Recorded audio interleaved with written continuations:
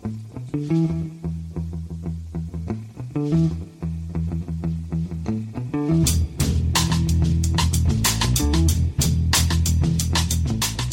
and welcome to The Price of Football, the show that looks at the money behind the beautiful game and is approximately 1.5 kilos lighter since the lockdown haircut. So I'm Kevin Day in sunny South London and he's Liverpool University's Kieran Maguire down there in Sussex, which is just as sunny, I imagine, and heady with the smell of fresh goat's cheese and lavender honey. Kieran, how are you? I'm very good, Kevin. I also have had my post-lockdown haircut, and my first feeling was just how cold it is without having this sort of Grizzly Adams on top of my head.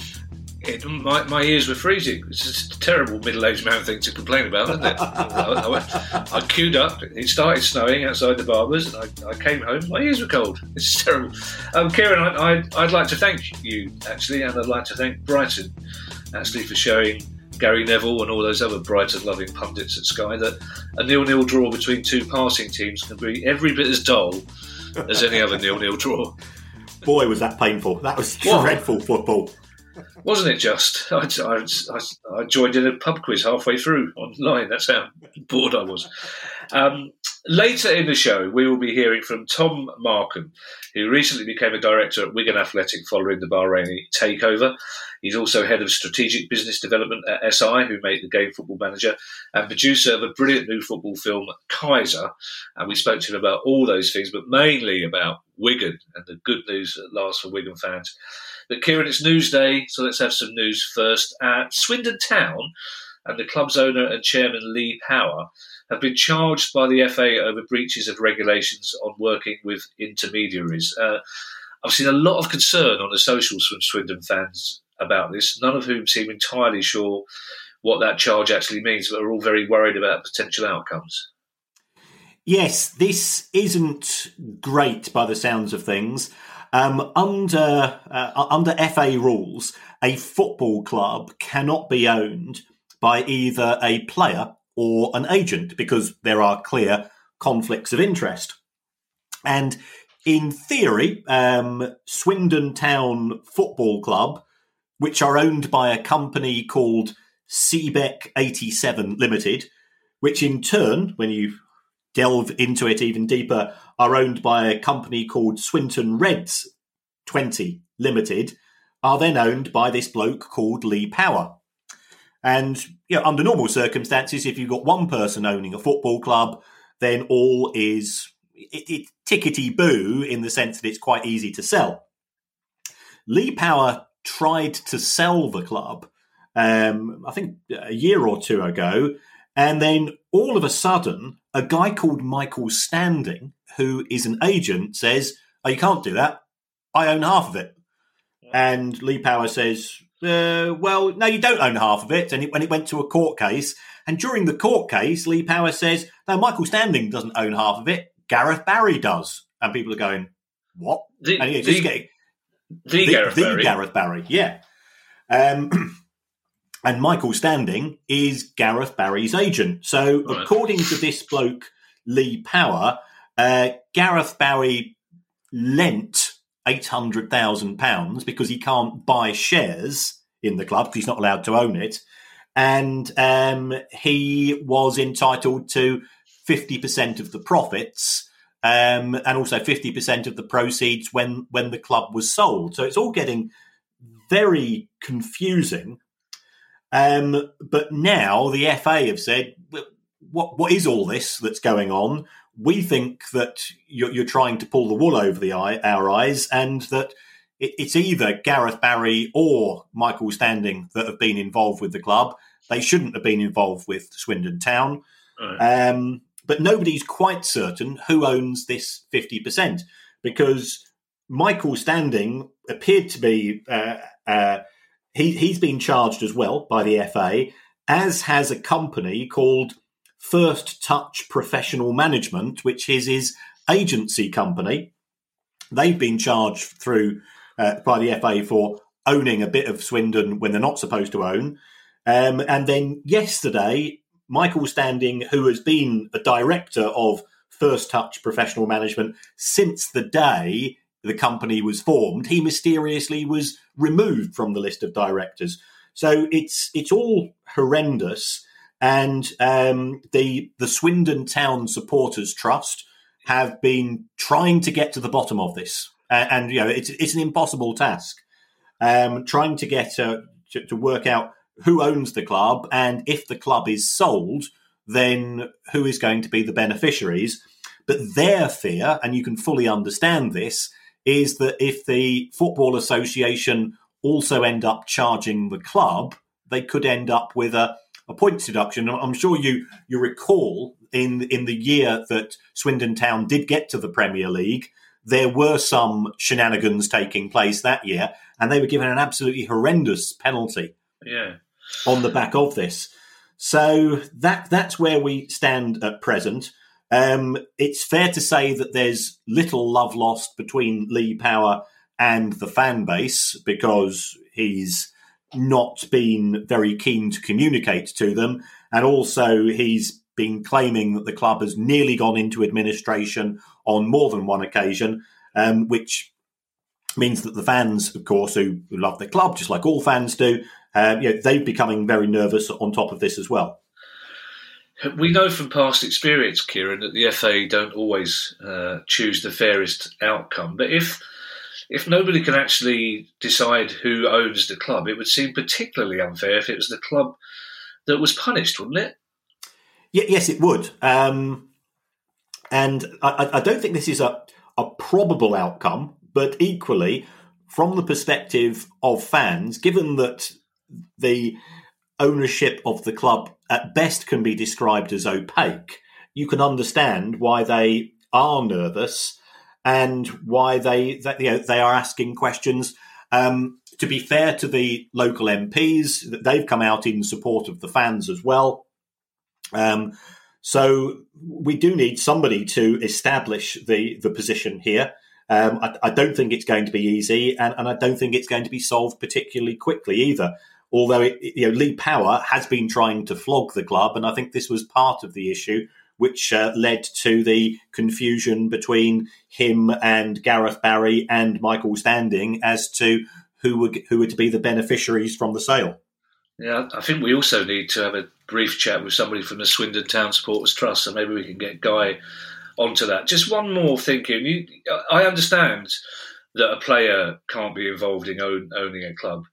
Does that include a player who plays for them? I mean, if God forbid Palace were to get into trouble and Wilfred Zaha, for example, could buy the club, that wouldn't be allowed. No, that would not be allowed. That's definitive per Football Association rules. Right. Okay. Any Palace fans listening, by the way, that's a purely hypothetical situation. I'm not even asking for a friend. I'm just making sure that you can't buy a club even if you pay for that club and don't intend to play for anybody else. Now, Kieran, two stories coming up that we mentioned on Sunday, bizarrely. You were worried that the Derby takeover wasn't cut and dried, and new details are now emerging, aren't they? Yes, this is to do with the prospective owner, Eric Alonso. Now, Eric Alonso is 29 years old. He has a sports agency, and he says, I've got Luis Figo and Roberto Carlos, and you go, oh, right, that's pretty impressive. And then you start to then look a bit further. Okay, those are former players who aren't necessarily involved in football at present. I think Luis Figo is involved at UEFA. He does a really good job. He's a really smart guy. Roberto Carlos is associated with charities and football. Again, fantastic role, but they're not really at the heartbeat of the game. I went on to Transfer Market to see if I could find out who the agency had on their books, and the most high profile player is Bilbao's reserve goalkeeper. So this isn't quite perhaps as glamorous, excuse me, as Mr. Alonso was claiming to be. He was also saying that his family has made money through hotels and vineyards. That's very good, but the hotel industry isn't exactly booming at present. So that looked a bit strange. And then he's been very keen to engage with the media. He claimed that he was and he was involved in some capacity at Sheffield Wednesday. He tried to buy the club. That didn't work out, and there was a big fallout between him and Delphron Chansiri. He then claimed that he was also trying to buy Cardiff City Football Club, to which Cardiff's response was, "Well, just hold on there." We did have a sort of effectively a phone call with him, and that was just sort of a brief chat, but. We asked him to sign a non-disclosure agreement, and he wouldn't. And also, they asked him to, before they started to go into any serious negotiations, to provide proof of funds. And again, he didn't. So it's a bit like my mate Scratch Card. He once had an Instagram photo liked by one of the women from Girls Aloud. And he then was claiming that she fancied him, and I think it's it's this type of not quite as close a relationship as one party is claiming to have. Now, it could be that one of the girls from Girls Aloud has a secret hankering for a 47-year-old stationery seller, but I'm not convinced by that. So that doesn't exactly present Mr. Alonso in a particularly good light. He's also said that as far as Derby County is concerned, he's saying all the right things, but then there's right things and there's right things. He says, yes, clearly our aim is to get into the Premier League. Ideally, our aim is to get into the Champions League. And I think Derby fans might be going, hold on, that involves an awful lot of money. And he says, well, if it takes £150 million, I can do that. And I'm thinking, well, £150 million won't actually get you very far at all. In fact, it won't necessarily get you out of the Championship, especially as we're still uncertain as to Derby County's position with regards to financial fair play, because there are outstanding charges from the EFL in respect of their amortisation policy. So his claims do seem to be a little bit, perhaps overambitious. The company he has set up to acquire Derby County is called No Limit Sports Limited, and it presently consists of £2 in shares. Now, you and I could set up a company, put £1 in each, and you say, we're going to use that to buy X, Y, or Z. So you do feel a little bit uncomfortable. I'm sure he's a very well-meaning guy, but does he have the resources? I think this was one of our concerns in respect of him on Sunday when we first discussed the issue. There's some intriguing photographs of him where he claimed to be some sort of boxer as well. I think he did at one point do some boxing. I think he got into the Spanish Olympic squad. So his backstory is intriguing, to put it mildly. But this story first broke around about a week ago. You would have hoped by then that, or by now, we would be in a position whereby the EFL have approved the bid, or there's been sign of progress. We've seen nothing new from Derby since the initial announcement, so you just feel a little bit uncomfortable because we've been here once or twice before in terms of takeovers which were going to take place and didn't necessarily manifest themselves. I barely know where to start, Kieran, because there's a couple of things to unpack in that story. First of all, his company is genuinely called No Limit Limited, is it? No Limit Sports Limited. Okay, so No Limit Sports Limited. If he's done that to be hilarious, that's quite fun. But it looks a bit odd, doesn't it? No limit, limited. Yes. I've worked with Girls Aloud. I can't imagine any of them turning up one afternoon in rehearsal saying, "Hello, girls, and Kevin. Here's my new boyfriend, Scratch Card." Yes. Why is he called Scratch Card? Is this one of those really simple nicknames? He's called Scratch Card because he buys a lot of scratch cards, or is there? Yeah. He turned up a pub. Oh yeah. Oh, I won a tenner on a scratch card on Wednesday. I'm going, yeah, but you spend £100 a week on the damn things. Yeah, you're a fucking idiot. Yeah, fair point. It's just I need to check these because you know what football nicknames are like. Yes. Like my mate's friend Donkey Head, who turns out he has got a head the size of a donkey. It's not as clever as I thought. More importantly, I paid attention in the question about Swindon Town, and I'm fairly certain that somewhere in there we established that an agent can't own a club, and yet Eric Alonso is an agent. Is that right? Yes. So, what is the position of his agency? So it adds to the degrees of confusion. Is he just there as a frontman for a consortium? And will it actually be that the money is coming from other sources? And we did discuss this on Sunday, that there is potential Indonesian investment, but that's not guaranteed. It's all very confusing. Now, this is an odd one, Kieran, because on Sunday, just a few days ago, we had a question from Dave Bloom in Australia asking if a potential new owner of the club he supports, Central Coast Mariners, was a wrong-un. And now, days later, it seems that Manchester United are in talks to buy them. I'm hoping that they were listening to the pod and suddenly thought, well, here's a team that seems to be up for grabs. But why are Central Coast Mariners suddenly so sought after, Kieran?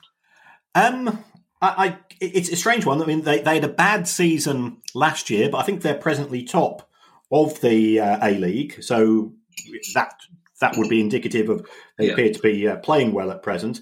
By all accounts, the owner of the club, a guy called Mike Charlesworth, feels he's taken the club as far as he can go.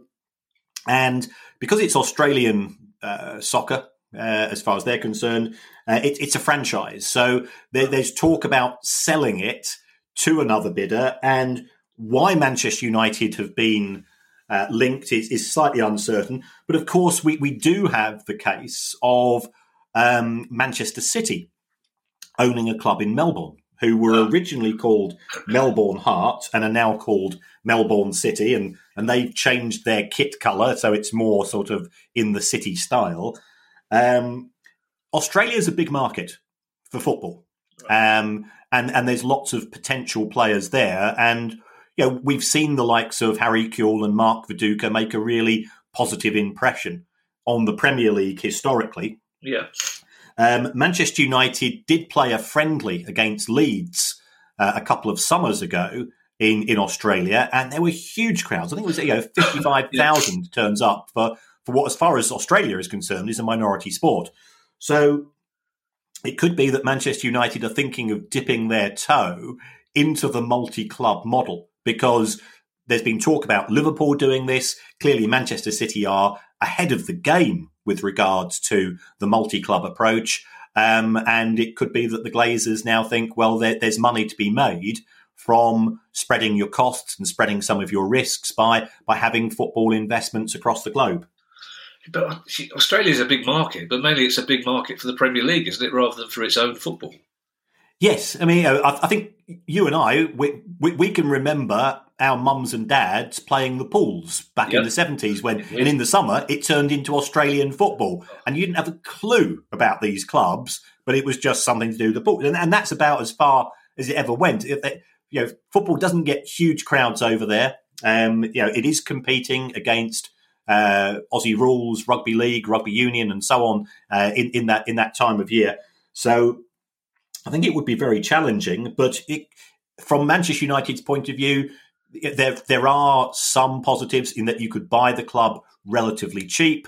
Clearly, there won't be any language issues. There are potential links via the Commonwealth in terms of visas. So it could be that they feel that this could be an experiment for them, which would be relatively low risk and low cost. So I'm sure there'll be people listening to this asking that Brexit happening, this means it's more likely that UK clubs will be looking to so-called Commonwealth countries than European clubs as feeder clubs, for want of a better word. Well, it makes a lot of sense from that perspective. I mean, I'm not fully au fait with the visa issues, but you can see the benefits from the perspective of a Premier League club in having a feeder club in somewhere like Australia. If it's easier to then bring through players to the Premier League, I think Aaron Moy was a classic example for Manchester City in that they effectively recruited him on a free transfer.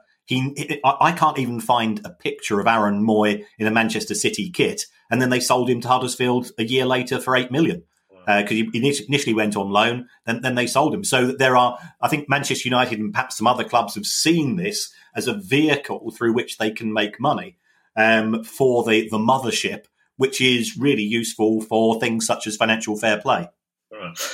The PFA have written an open letter to all EFL clubs and players about squad sizes next season. Yes, as you may recall, there was a dispute between the PFA and the EFL with regards to squad salary caps, and we were fortunate enough to have the great Nick DeMarco on the show explaining how he worked on behalf of the PFA and successfully overturned this. Well, the EFL clubs also introduced at the same time squad limits in terms of the number of players. And I think these are 25 in the Championship and 20 in League One and League Two. The PFA argue that, hold on, we've got a collective bargaining agreement, and the nature of that means it's collective bargaining, and they feel that there has been no consultation between the PFA and the EFL, and that they're not happy about that. They did propose a 25-man squad limit on a temporary basis for all three divisions of the EFL for next season. And they are claiming that if they did this, then they could then get around the table, sort things out, and this would reduce legal costs. I mean, the EFL's legal costs must be sky high, given all of the issues they've had to deal with. There's so many clubs that have been they've had disputes with who appear to have breaches of financial fair play, which they're duty-bound to investigate. But the PFA have also said, well, the EFL have rejected their proposal. So where we go from here is uncertain. And you've got to look at it from the perspective of all the different stakeholders. Yes, the owners are losing money in respect of clubs in the EFL, but we have young men whose careers are on the line as well. And sometimes our perception of footballers is very much coloured by we think that they've all got glamorous lifestyles, but that's not the case in the lower leagues. No, of course not.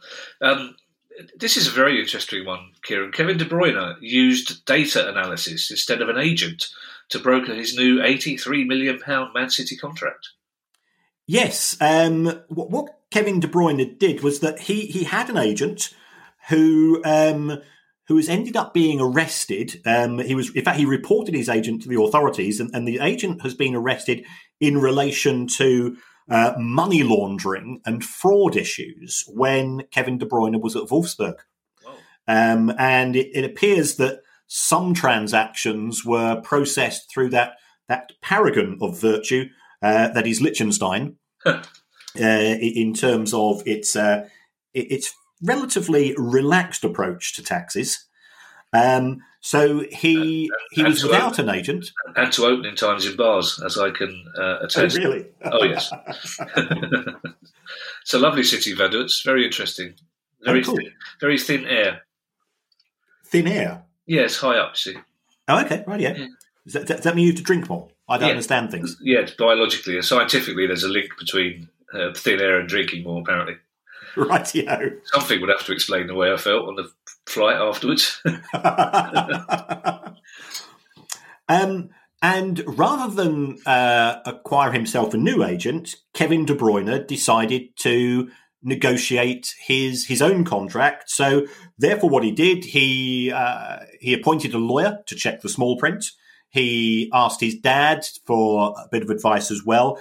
And he got in contact with a data analytics company because he wanted to show just what a contribution he has made to Manchester City. Effectively, he was doing a glorified PowerPoint presentation of, This is Kevin De Bruyne, isn't he great? Which is an unusual way. Because effectively, it's a bit like a job interview where he's already there. I think it's gone very well. I mean, Manchester City clearly wanted to keep him.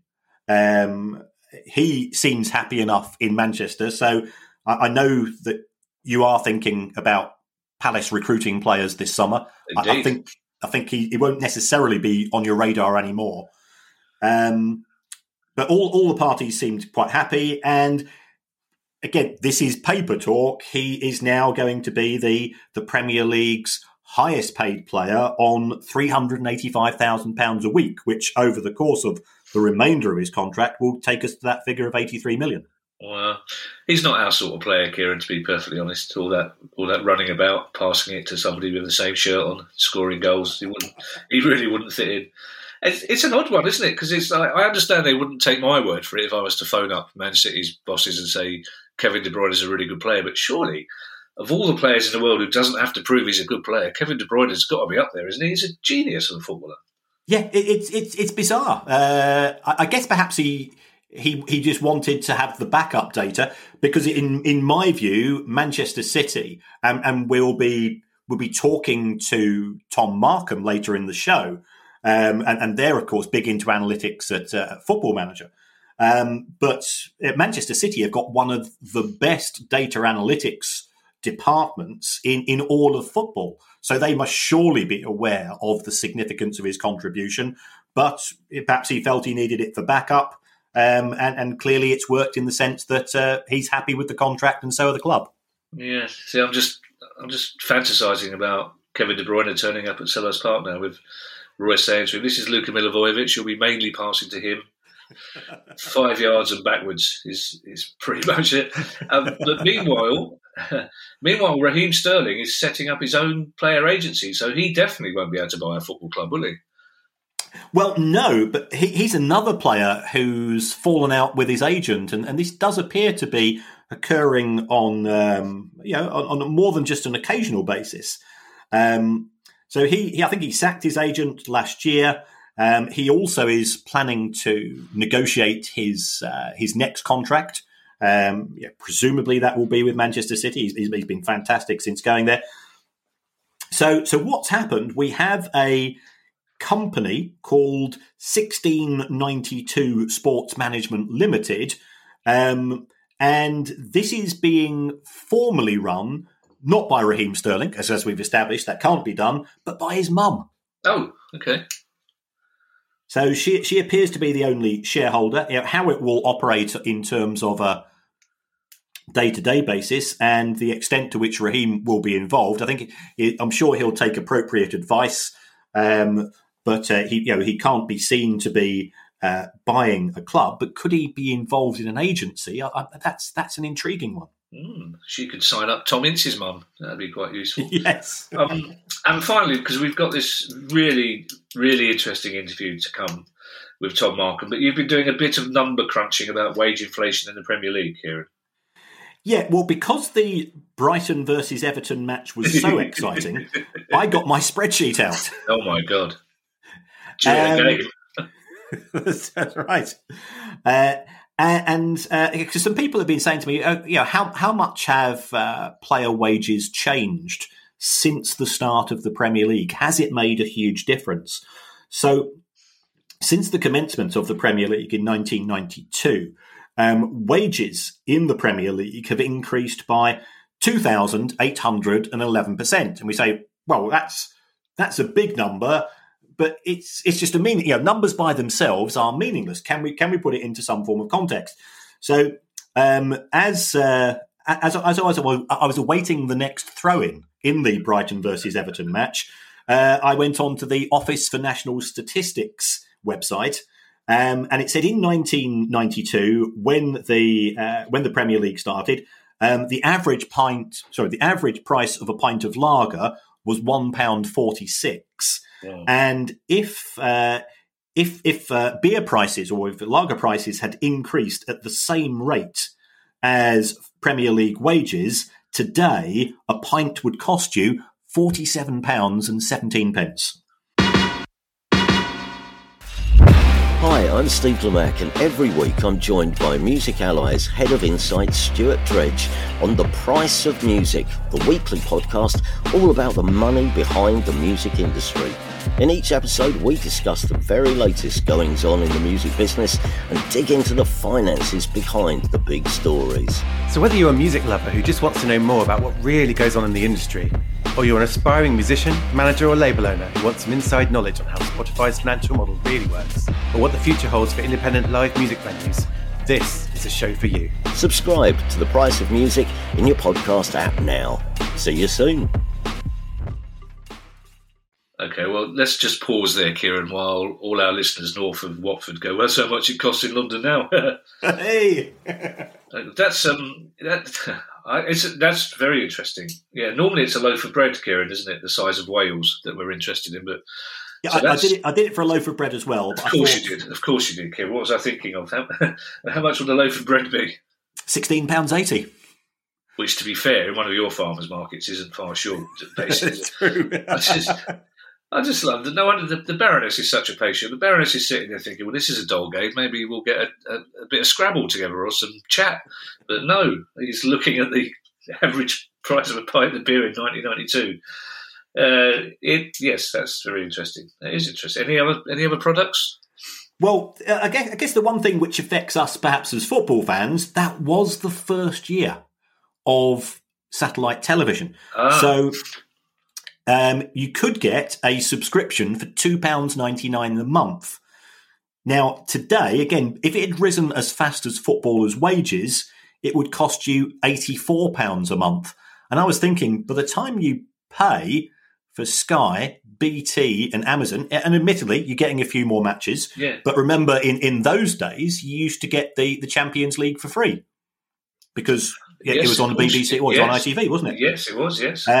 So today, I think we're probably paying pretty close to that. So, the cost of watching football from a fan's point of view has risen broadly in line with wages, but our everyday products have, fortunately, are a lot cheaper. That's very interesting, Kieran. I'm sure we will get many requests from people with specific products asking how much a jar of jam would cost these days. It's interview time, Kieran. Tom Markham is Head of Strategic Business Development at SI, who make Football Manager, and he's producer of a brilliant new football film called Kaiser. But even more importantly, he's now a director at Wigan Athletic following the Bahraini takeover of the club. And we talked to Tom about all of those things. Tom, thank you so much for joining us. Apart from that very impressive CV, you also hold an MBA in football industries from the University of Liverpool, don't you? So don't be too nervous around Kieran. He's calmed down a lot since those days. Well, Kieran was actually after my time, unfortunately, but we've spoken on many occasions at the university. Of course you have, and I'm genuinely impressed to see that you presented the Premier League's best dissertation. That's very impressive. Yeah, well, I think that, I don't know if that's still the case, but yeah, the Premier League sponsored it at that time, and a lot of the work focused on the valuation of football clubs, which Kieran has been very close to as well. Of course. The reason I'm so impressed about that is that from pod to pod, I can't keep in my head what amortisation means. So to have somebody on who's done the best dissertation. Look, Tom, it's particularly good to speak to you because we've been involved in the Wigan story since the dark days. And way back last summer, I think we all fantasised about a day like this. Can Wigan fans truly breathe out now, do you think? I'd like to hope so, yeah. I think having got to know the owners quite well over the last few months, their heart is in the right place, and they really do want to restore the club to past glories and where they should be, really. How did you get involved in the takeover, and will you have a specific role as director?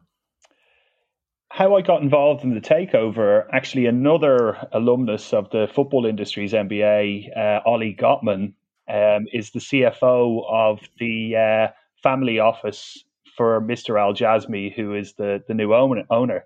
So he got in touch in January and said that they were interested in looking at football clubs, but specifically Wigan.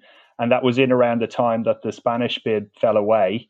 And they had previously looked at that, but they weren't fully set up to move as quickly as the administrators wanted. So I was brought in to help get the deal over the line, to help with the appointment of relevant people to do due diligence, etc. And ultimately, as the process went on, they asked me would I be interested in getting involved with the club longer term, and was subsequently offered a non-exec role. Wow. And will you have a specific role as non-exec? Will you have a brief? Yeah, so all of the directors' positions, are assigned, and they've done everything properly. So there is a brief. My brief is more around strategy and being a sounding board, if you will, as to where the club is going to go, what we need. As Kieran has probably mentioned, I know quite a lot of people within the industry. So if you need certain areas of expertise, usually we'll be able to find someone who can cover those. I like the way you say it. If you need anyone, that's the way Kieran says it. That must be the Liverpool University way, is it? If you need anyone, what exactly, Tom, did the new owners buy from the administrators? Have you bought the lot, the stadium, the training ground, everything? Yeah, so the council have actually been brilliant in all of this. So there's a new long-term lease on the stadium, obviously the training ground as well. The main thing is the membership of the EFL and the fact that the club is very clean. And you can look at this in two ways. Obviously, it's not great to lose so many good young players from the squad, but ultimately the administrators were doing their job at the time. And there aren't a lot of football clubs that are almost a blank canvas. I think there's only 5 players that are still under contract. Wow. After the end of this season. So we've come in. We're looking to support Liam, who's been doing a brilliant job as far as I'm concerned. It's such a difficult scenario, and your back is against the wall as a manager. But I think he's done an amazing job to motivate the players. Yeah, there aren't many clubs either where the administrator leaves suggesting that a statue should be put up at the ground of him as well. Either is that going to happen? I think Dave Whelan's statue is safe as the only one outside the stadium at the moment. It's a good statue, David. I've said this on the pod before. I had one of my happiest days filming at Wigan with Dave Whelan, who was a remarkable man, and it's why it's a club that I've got a massive soft spot for. Will there be further payments to make, Tom, if, for example, Wigan are promoted back to the Championship? No. There's no further payments for any performance related outcomes. So it's almost a case now. I think the EFL have become a lot more stringent in terms of their ownership requirements. So the ownership and directors test, obviously everyone passed, but that took maybe a little bit longer than we would have liked. But you can understand why with everything that happened to the likes of Bury. So, but no, there's no other payments that need to be made. That's good news, Kieran, isn't it? Because that's something you were worried about, wasn't it?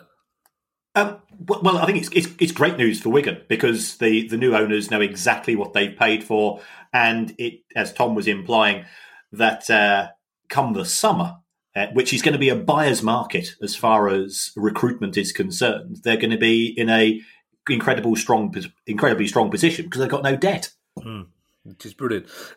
Tom, Wigan fans are obviously delighted, but how do you manage expectations now? Because if they're anything like me, they'll hear the word Bahrain and they'll be thinking billions, won't they?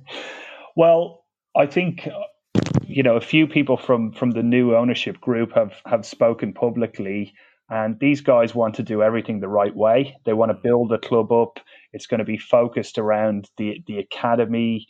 There will be recruitment, but not crazy recruitment. We've seen some very wealthy owners go into League One in particular recently. One of whom was at the DW yesterday. Yeah. But I'd say stability, yes. Extravagant spending, no. Do you know what we've learned on this pod, Tom, and also we've learned from too many decades of being football fans between us that it often takes adversity to bring out the best in fans, and Wigan fans were amazing throughout this whole thing. So how do you anticipate engaging with those fans in the future?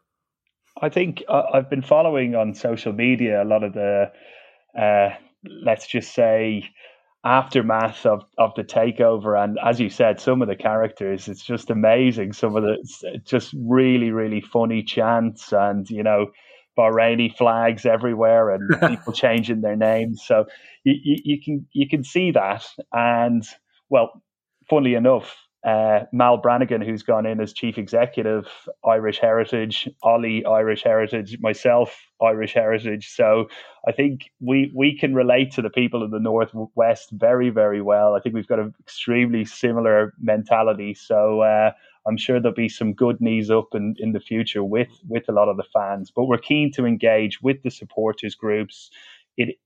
Community and academy are really, really important going forwards for the building this club back up. Is that a Dublin accent then I detect there? Yeah, I grew up in Dublin, Kevin, yeah. Yeah, well, my mum's from Donegal, and I'll be honest with you, Tom, she didn't 100% approve of Dublin, to be perfectly honest. In fact, like a lot of people from Donegal, she didn't really approve of anything outside Donegal, to be perfectly honest. I was 21 before I knew there were other counties, but it was, that was a brilliant result against Sunderland. And obviously, this is a stupid question because retaining League One status is presumably vital, but do you sense a mood of optimism around the club already, just around the infrastructure, around the staff that are left and around the players and the management? Yeah, I think particularly with the staff, you can see, how relieved they are that their futures are. Mal has been handling more the manager and the players and everything else, but I definitely have seen that firsthand, and I think it is massive because a football club can be the heartbeat of the place that it's based, and I think Wigan is no different from that perspective. Well, it's strange. You mentioned the Northwest, and I think a lot of people who don't know the Northwest well, and I'm one of them, kind of forget that everything isn't a suburb of Manchester, if you know what I mean. And you forget sometimes that Wigan and Bolton and places like that are distinct, independent towns with their own identity, and that's very much what you've got with Wigan. And also, you've bought a football club with a recent, very proud history as well. Yeah, well, considering the club won the FA Cup so recently, it's phenomenal to have that sort of history in from a modern perspective. But I think, as I mentioned, the academy is really, really important. I think Gregor has done an amazing job of developing. That's Gregor Rioch has done an amazing job of developing a lot of players. So that's something that we want to continue with. We also want to build up relations with some of the clubs in the area and some of the more progressive clubs for loan players, etc. So that's something that we've been concentrating on already. I hate this question and I hate myself for asking it, but it's something listeners seem to like to know. Have you set yourself targets? Have you said privately that we want to be the Championship in 2 seasons, the Premier League in 5 seasons, or are you just still taking a deep breath after having saved the club?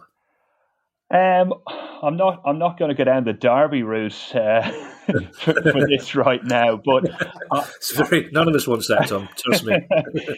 No, I think coming in at this stage in an extremely tight, bottom of League One, our focus is primarily on trying to keep the club in the division, but we're realistic. But I think depending on what happens there, you always have to have contingency plans in place. But I'll make no secret that the group feels that Wigan is a club that should be in the Championship or above, and that the ownership are realistic about this. That this could take 5-6 seasons, but I think that's the sort of level, and they're not going to cap any ambition, but they just want to be realistic about it. But it's a very, very difficult one to call at the moment, given where the club is in League One. Away from Wigan, Tom, you work with Sports Interactive on the legendary Football Manager game. How were sales during the pandemic? Did a lot of people turn to the game for their football fix?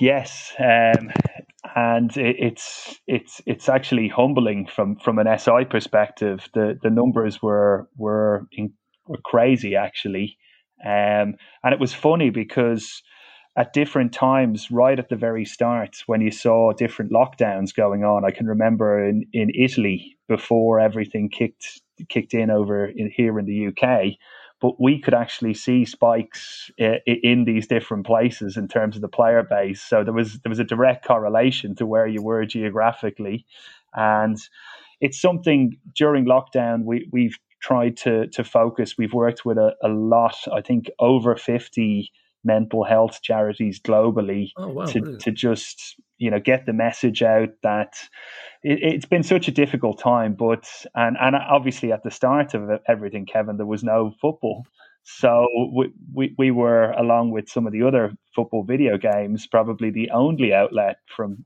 that perspective. I suspect you may have been asked this before, and I suspect you've refused to answer it, but have actual football clubs approached you about using your database? Because you've probably got the best scouting system in the world, haven't you? Yeah, well, we actually have multiple deals with clubs. I think we're up to 1,500 scouts globally who compile the data, and there's lots of checks and balances, as you can imagine, within that. But those scouts, a lot of them work in professional football, work for clubs. Some of them work in the gambling industry because there's a lot of correlation there. But yeah, like to put that in perspective, I think the last time I spoke to someone at City Football Group, they had 40 scouts globally. So the numbers are unbelievable. So a lot of clubs will come to us and use the database as maybe a starting point, and they'll feed all of their other data in there because they know how comprehensive it is. Yeah, I was just wondering whether it's worth asking for your number to pass to Roy Hodgson, but I suspect Roy's probably a little bit too old school to use anything scientific and up to date to attract solid, hard-working midfielder players to Palace. Well, I think Palace are getting much better on the data front, Kevin, so you never know. Oh, yeah, I'm writing that one down. Thank you very much. Now, finally, Tom, it's been a pleasure to talk to you, and I'm really, really can't tell you how pleased we are on behalf of Wigan fans, because we entertained some very depressed people earlier on last year, but we don't normally allow product placement on the pod, Tom, although Who Are You by Kevin Day and The Price of Football second edition by Kieran Maguire are cracking books. But you've produced a film about one of the most fascinating people in football, and I've known about this person for a while, and I still don't know whether or not he actually exists or whether he's... So tell us a little bit about this new film, Kaiser. Yeah, so the film is called Kaiser, the Greatest Footballer Never to Play Football. And it's a true story about a Brazilian con man who managed to blag a 26-year professional football career, 70s, 80s, 90s. And, everyone thinks of Ali Dia under these circumstances, but this is Ali Dia on steroids, because actually this guy couldn't play, whereas Ali Dia just wasn't a Premier League level footballer, but played for, the likes of Darlington and a few non-league teams. Whereas this guy genuinely couldn't kick a football, but managed to rub shoulders with some of the best players that ever lived and befriended them during this process. So for me, he's the greatest con man that ever lived, because ultimately to be able to to have such a long career in the most difficult place to make it in the world as a professional footballer, in the golden era when all these players played domestically. You compare that to, say, Catch Me If You Can, where you've got someone who's putting on a pilot's outfit or faking a few checks. Any of us could do that. And did nobody ever call him out on this? Did nobody ever just sort of accidentally throw him a ball to see if he could do keepy uppies? He just... Part of it, Kevin, from my perspective, is that the players loved having him around. He was such a character, and he was almost the epicenter of everything that was entertaining from their perspective. That's why they would protect him towards the end of this, when they knew he couldn't play. It's been... I can't wait to see that film, because I think that's just the most amazing story. And I can't wait to see what happens to Wigan, because I'm really pleased that story has had a happy ending and has now got a happy beginning. So thanks very much for talking to us, Tom. We wish you all the best with all your commitments in the future. Thanks, guys.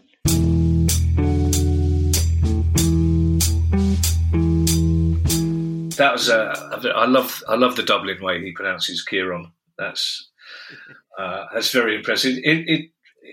Two things, Kieran. A bit of housework first of all. That film is available on Amazon Prime Video, or I believe it's just called Prime Video now. But it sounds brilliant. We'll watch it tonight. I hope. Also, for Wigan fans, it feels like it's done now, doesn't it? It feels like this is a proper signed deal, and it sounds like there are people in charge of the club who know what they're doing and where they're going. Yeah, they've recruited professionals. They clearly have a plan. They've inherited a clean sheet in the sense that there is no debts, there's no loans or weird amounts owed in the Far East to unusual people to have to deal with. So the sole focus can be in respect of football. One thing as well, Tom was quick to point out that he was a non-executive director. For those of us who are not business-minded, what does that mean exactly at a football club?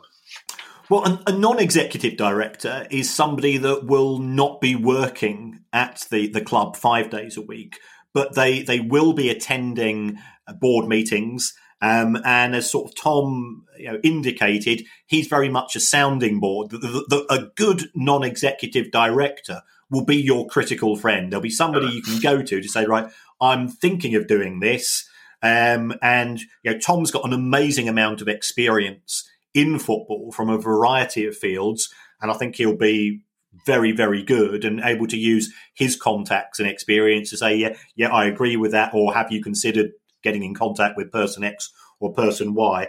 So I think it's very useful to have somebody with his degree of, first of all, enthusiasm. I've known Tom for a few years, and he's absolutely, he's 24/7 committed to whatever project he's working on, and he's very smart as well. The football industry, and he was too modest to say this, but when you are valuing a football club, the football industry method that is used is called the Markham multivariate method. Oh, wow. Because that was based on his PhD thesis.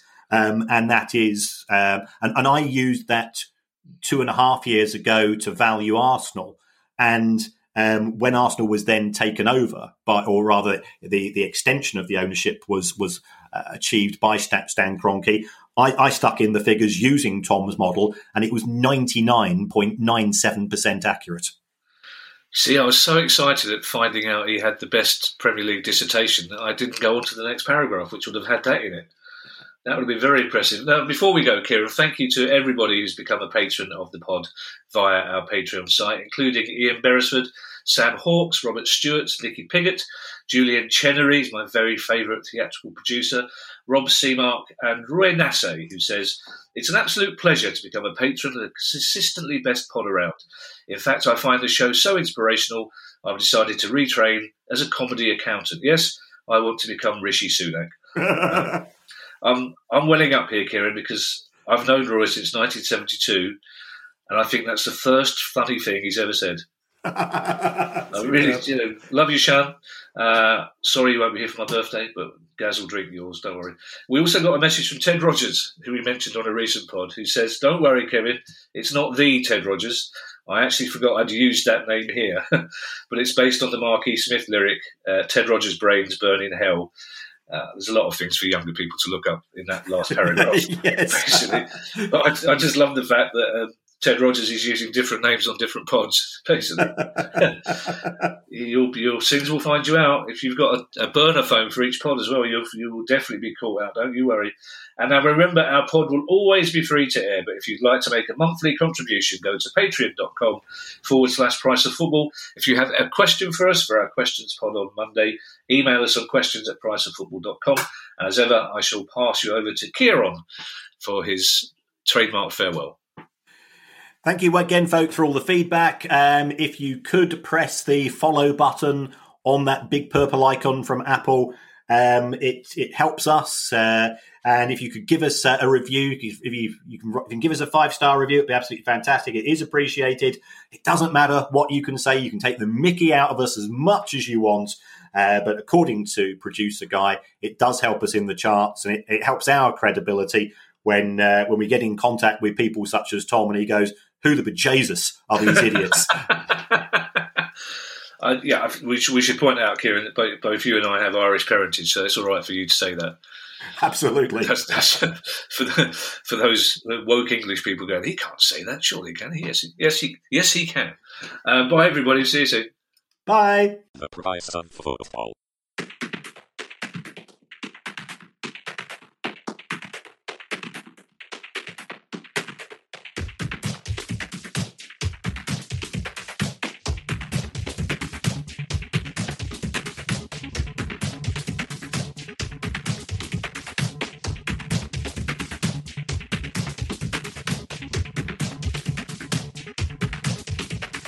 The Price of Football.